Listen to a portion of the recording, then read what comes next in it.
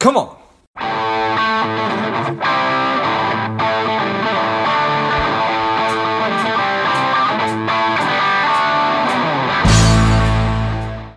The time is right. The time is now. Welcome to Lifeblood Be Well, and welcome our guest, strong and powerful Sid Garza-Hillman. Welcome, Sid. Thank you, George. Nice to see you. Glad to be here. You. Yeah. Sid is a writer. He is a podcaster, a speaker, a health coach, a nutritionist. Like I said, all the things you are. You have a lot going on, sir. Tell us a little bit about your personal life, some more about your work, and why you do what you do. Well, again, thanks. I do a lot, which is part of what I teach people and coach people. I'm a small stepper. I have a unique small steps approach to living well, and that includes things like productivity. I get a lot done, but I also have an active family life. I got 3 kids and my wife, and we work and do things that normal families do, but I also get some things done as well. I've written 3 books. A new book just came out this week. And I direct an ultra marathon, and I run a wellness center at a resort here in Mendocino, and coach people, and keeping them busy. Loving what I do. Used to be a full-time actor and musician, and still have that. The music part is definitely part of my existence day to day here. So kind of bring all those things into my life at once. Nice. I appreciate all that. So, have you always been somebody who likes to break things up into small increments? How did you come upon that knowledge? Yeah, well, the unique part of how I teach it, my bachelor's degree is in philosophy, so it really infected in a good way everything I've done since. I had no intention of doing what I do now. It just was one of those life turns, and I was like, this is incredible, and I've absolutely love it. So I've been doing it for about 12, 13 years now. So my small steps approach isn't that it's necessarily small in the world size. It's a perception, how you perceive the steps. So some clients I've had, if it's a nutritional side of things, maybe they have cancer, their small step is to change their diet overnight, because for them it's manageable. The stress around that isn't too much because of the circumstances. So they're willing to make a change that for most people would be way too big, but for them it's a small step. For other people, this is not a joke. I've started them with 1 stalk of celery per day because they have been a junk food eater for 50 years, and the idea of turning their lives around and yo-yo dieting is not sustainable, which is why they're coming to me in the first place, because they've yo-yo dieted 1,500 times. So it was really just out of my work initially as a nutritionist, seeing people fail to implement my recommendations long-term and realizing it's either about the recommendations, but it really wasn't. It was about how to manage that knowledge, how to use it in a long-term way. And that's when I just had to crack that nut. So really up until that time, I didn't really use this kind of thing. But since then, I use it absolutely in my own writing and my own music and in my own life. And everything I do is through the filter of small stepping, for sure. Nice. Well, I appreciate that. So when you are engaging people, they have come to a fork in the road, or they're just interested in making a change. Tell me a little bit about that. Yeah, that's a good question, because it's a very specific personality that comes to me. In fact, when I have an online program, but when I'm talking to pre-interviewing people for my intensive, which is a one-on-one thing, I'm very upfront about it. I'm like, I need to know your level of pain. Because if you think, well, I do want to get healthier, but man, that flashy diet over there still looks good, I need you to go do that like 10 more times until you're exhausted. And you're like, I don't ever want to do that again. I hate yo-yo dieting. I hate gaining stuff and losing it. That's my best client, when they're freaking done and walking into my virtual door saying, I don't want to do it the way I've done it anymore, because it doesn't last, and I'm tired of it, and I'm over it. And then I say, good, now let's get the real work done. And that's my best client, who has just been through it. If you're in your 20s, probably not good for me, because I need you to do it again. I need you to sort of play the field, get it out of your system so that you're not always looking over your shoulder and then going, okay, now let's get the real work done. And that's the philosophy of this. That is the thinking of this that makes it hard, the hardest work people have done, but the most rewarding, because they're setting a stage for long-term habit change. And there's nothing like it. Yeah. Amen. It's interesting. My brain, I don't know if it's because just whatever, my brain wants to make analogies to things. And there's a lot of talk these days about people investing for the first time, just with apps like Robinhood, and people who are professional in the industry talk about losing money in the stock market. They refer to that as your tuition, that you're going to go ahead and do it, and that you just need to learn it. All true. Do you think that that's similar? I do. I think that you have to, until you realize, until you've lost something, you know what's at stake, and you've been through the process of it, and then potentially that hopefully changes your behavior around it. But sometimes it needs to happen a few times. It's like the famous Einstein quote. Insanity. The definition of insanity is doing the same thing, expecting a different result. That's what yo-yo dieting is.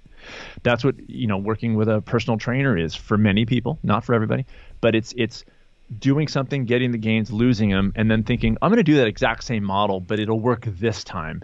And eventually you just kind of grow up about it, and you move on. You're like, all right, I'm going to be an adult. In my new book, I call it the Veruca Salt phenomenon. Veruca Salt from Charlie and the Chocolate Factory. She was like, I want it now. And that's kind of what we do with wellness. And I want it now. I'm going to be even productivity or creative stuff. I want to do this now. And when we can sort of get over that and realize what we really want isn't just to get a gain and lose it, we want to stick with it. Okay, well then now you got to set the stage in a very different way. You got to manage your stress around it. You got to make sure you don't take on too much too soon and overwhelm yourself.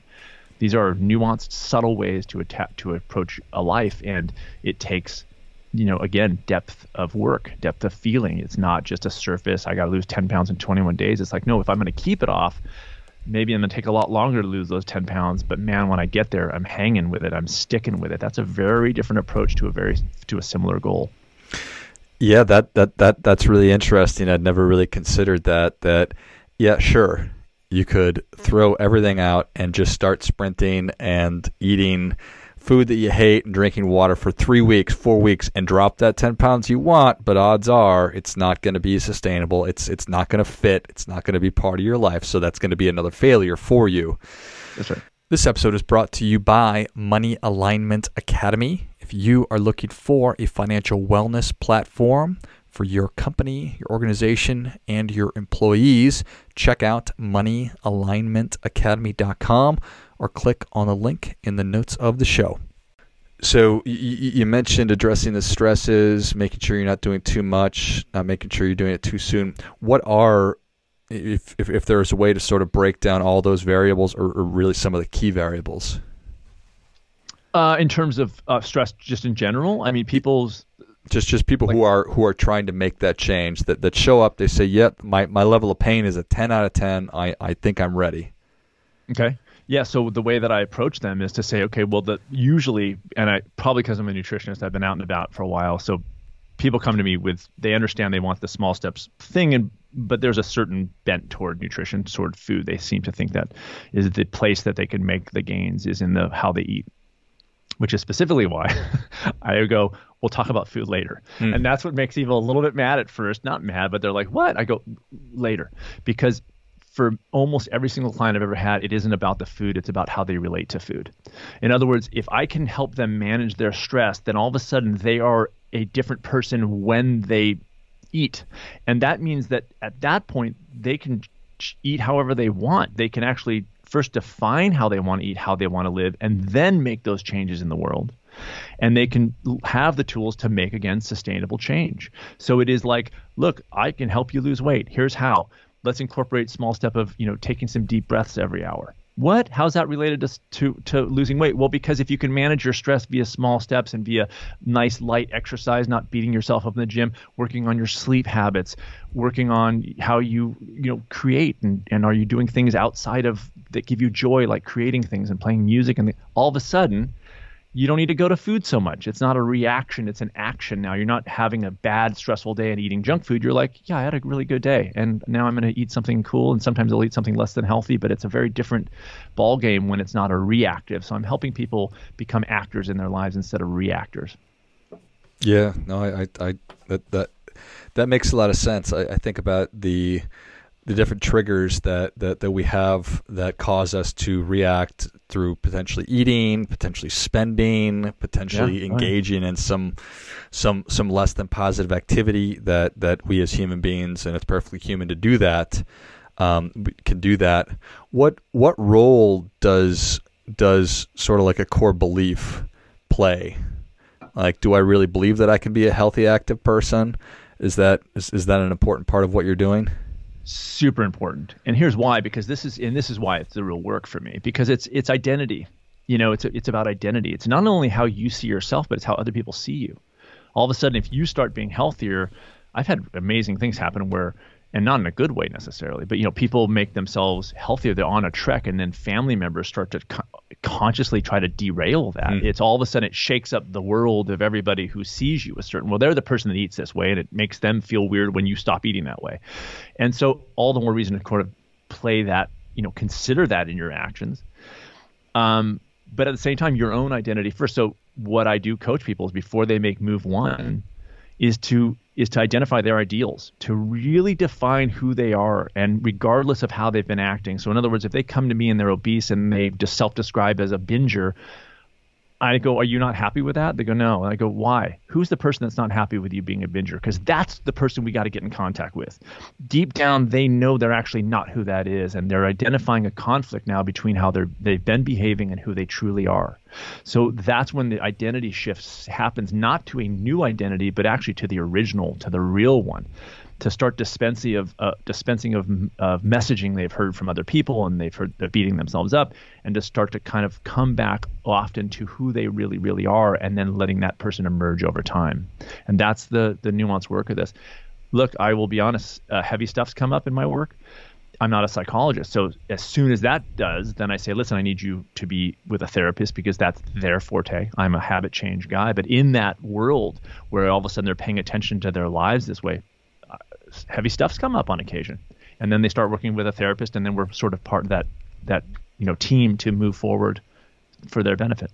Yeah, well, that certainly makes sense. And anytime we're talking about making real and lasting change, it's probably going to get messy. Heavy stuff is probably going to come up, and if it doesn't, you're probably just not digging enough. I think it's there. I know, and that's such a good point, George. It's like it's if you compartmentalize stuff and shove stuff down, it doesn't go away.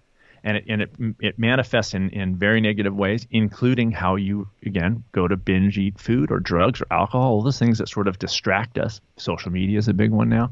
Everything that we have on our phones in many cases can be a real distraction from the things that we're not dealing with. So all the more reason to take it easy. Take the time to do it so that it doesn't throw you into overwhelm.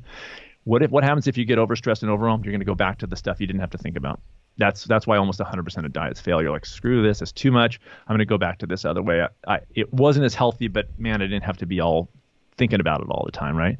And so this is a method of just taking it easy so you can make the real change. Yeah.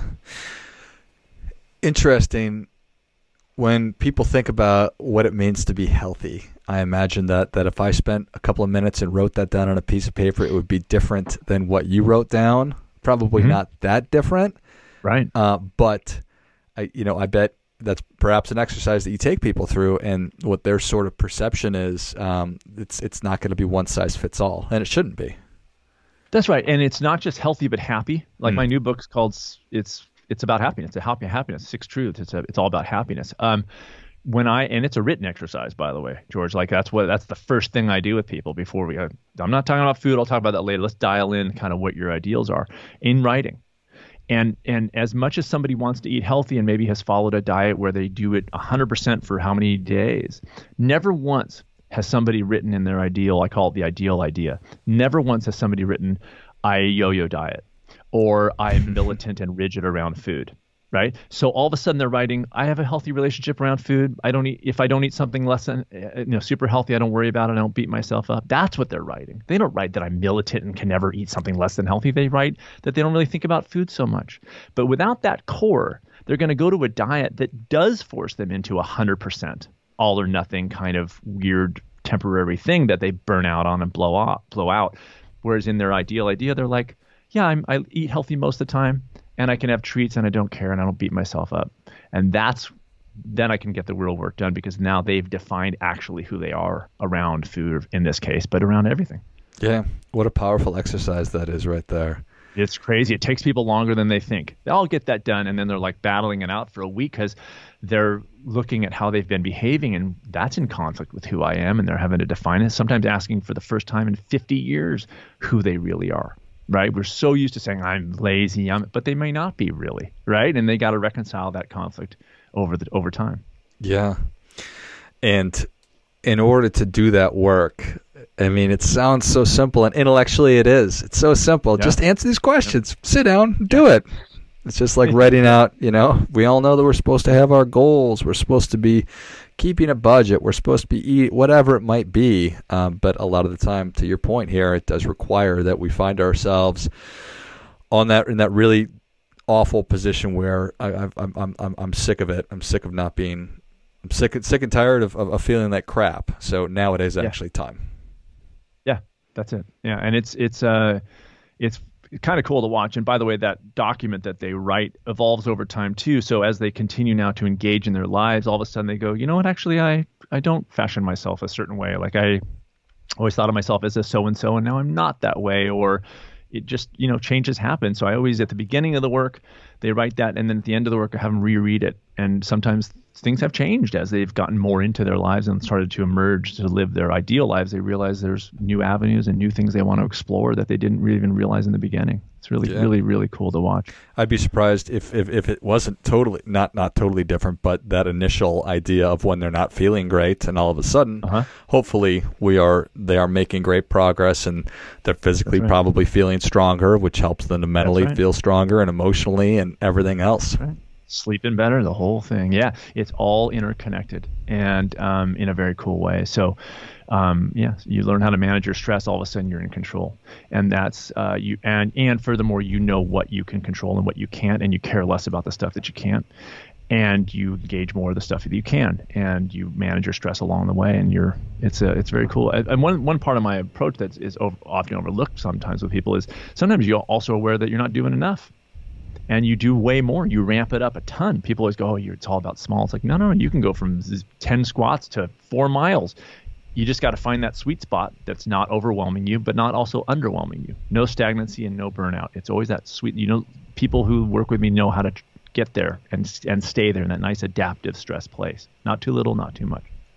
Yeah, I can see immense value in having somebody help you with that process right there, because not necessarily the easiest thing for us to figure that sweet spot out on our own. Yeah, I mean, that's the accountability of it. I'm meeting with people. And with private clients, I'm in touch every day. Even with my online program, it's daily emails. It's stuff that keeps them daily engaged, not with a ton of minutes per day necessarily, but a lot of thinking. A lot of stuff they can kind of think about even when they're at work. They don't have to put anything on hold. They can just learn how to manage a busy life in moments, taking moments to reground and reconnect, and how that infects in a good way all the other areas of their lives. And so they come home at the end of the day a very, very different person. When you read, and I don't mean this to be to get into anything political or anything like that. When let's just assume that obesity is, in fact, I think that we can agree that obesity is not a good state. So is there something that is most frustrating to you as you look out across just Americans in general, and maybe what is your advice to people who are maybe not at that terminal area or that awful place where they're ready to have a conversation with you, but just to kind of plant it in the back of their head? Yeah, I would say whether they're at that pain threshold, whether they got to get it fixed. But I think to start, even for moments a day, thinking about your ideals. I think it's very strong and powerful to recognize that we're not, and I've had to definitely, eat and crow. I'm a father, and there's been times where I have to admit to myself that I'm not behaving the way that I know I want to. It doesn't make me a bad father; it just makes me not the father I am. So then I get to make a choice of like, okay, what can I do to become that guy more often when I walk in the door at the end of the day? My second book's about that very thing: raising healthy parents, how to take care of yourself as a parent so that you can implement whatever style of parenting you have. It's a little bit eat and crow to admit that you've taken some wrong turns. They're not a reflection of who you are, but you got to know who you are first to be able to say that. And so just the thinking of it can make you a little bit more aware and make you empowered to make some changes when you're ready, at that point that you're ready. And there's no force in it. There's no bad person about it. Like, oh my gosh, I haven't been living on my terms. what a great way to say that instead of I'm lazy. I haven't been living on my terms. I gotta match this up. I gotta get out in the world a little bit more. And I always prefer that way. I think it's truth. I don't think it's a word game. I think it's actually true. And it's such a cool way to look at stuff. And instead of just I beat myself up, what do you think that behavior is going to lead to? More bad behavior. It's exhausting and it's stressful and it feels bad. But if you can say, you know what, I just haven't been living life on my terms. Let me find out exactly what my terms are. And now I got to get this done when I'm ready. I love it. That could have been it right there, Sid, but the people are ready for your difference-making tip. What do you have for them? Well, it's going to sound like a little broken record, but here's my mantra. Ready? Mind first, body second. I did a YouTube video and I have a podcast too. Mind first, body second. As much as you want potentially bodily changes, physical changes, six-pack abs or whatever, if you want it to stick, it's mind first, body second. That means get your ducks in a row up here. Then when you're ready, implement change into the world. How you eat, how you exercise, how you relate, how you create all those things. Mind first, body second. Well, I think that is great stuff. That definitely gets. Come on. That's it. Thank you so much for coming on. Where can people learn more about you? How can they engage with you? And then tell us where they can get a copy of the new book. Thanks. They can engage with. I quit all social media in 2018 as part of just what I do. I don't advocate that, but it was just an experiment to see what that was like. So I went all the way there. So my website is sidgarzahillman.com, all one word, sidgarzahillman.com. My programs are smallsteppers.com. That's my 12-week online program. There's a free six-part video series people can check out there, smallsteppers.com. And then if somebody's interested in more of totally one-on-one daily, like they're really, it's smallstepintensive.com. And those are the three main sites. And I've got the What Sid Thinks podcast, and I'm on YouTube. And those are my avenues. My new book, 6 Truths, Live by These Truths and Be Happy, Don't, and You Won't. And it's out everywhere. It's distributed internationally. But anyways, Amazon and bookstores and everything else, 6 Truths. So that's where they can get that. I love it. Well, if you enjoyed this as much as I did, show Sid your appreciation and share today's show with a friend who also appreciates good ideas. I've got to have you back on to talk about that getting off social media thing, Sid. So whenever you're ready. Go to Sid Garza Hillman. It's SIDGARZAHILLMAN.com. Go to smallstepintensive.com. Go to smallsteppers.com. Check out the What Sid Thinks podcast, and then find his new book, 6 Truths, wherever fine books are sold. Thanks again, Sid. Thanks, George. And until next time, keep fighting the good fight, as we are all in this together.